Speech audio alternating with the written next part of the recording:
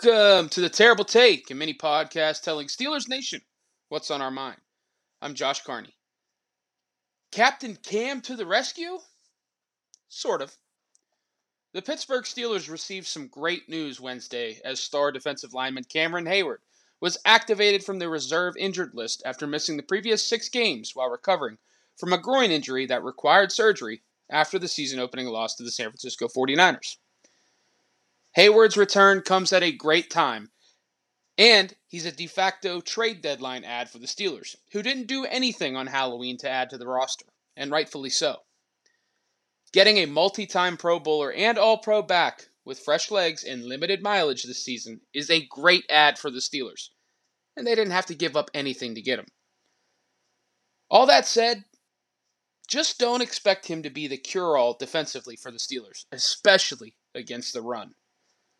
So far this season, the Steelers are one of the worst run defenses in football, allowing more than 137 yards per game on the ground, good for 6th worst in the NFL.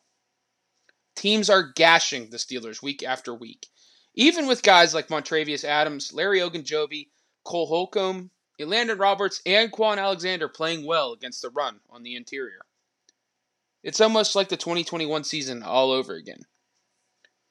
Heyward will be a nice boost overall, but his presence alone won't correct the issues Pittsburgh has had against the run. Not having star safety Minkah Fitzpatrick as that next-level defender against the run is a big blow to the Steelers' defense, too. But having Heyward return for a matchup against the Titans and star running back Derrick Henry Thursday night is quite the development for the Steelers.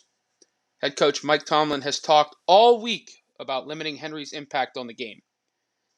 Heyward's presence should, theoretically, help the Steelers come close to achieving that Thursday night. Long term, though, just don't expect Heyward's presence to make the Steelers a great run defense again so quickly this season, if at all.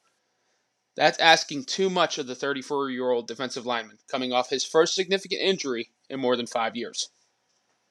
He's missed a lot of football this season. We'll see if he can get up to speed quickly.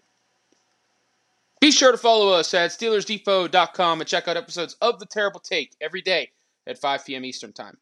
And check out The Terrible Podcast with Alex Kozora and Dave Bryan every Monday, Wednesday, and Friday.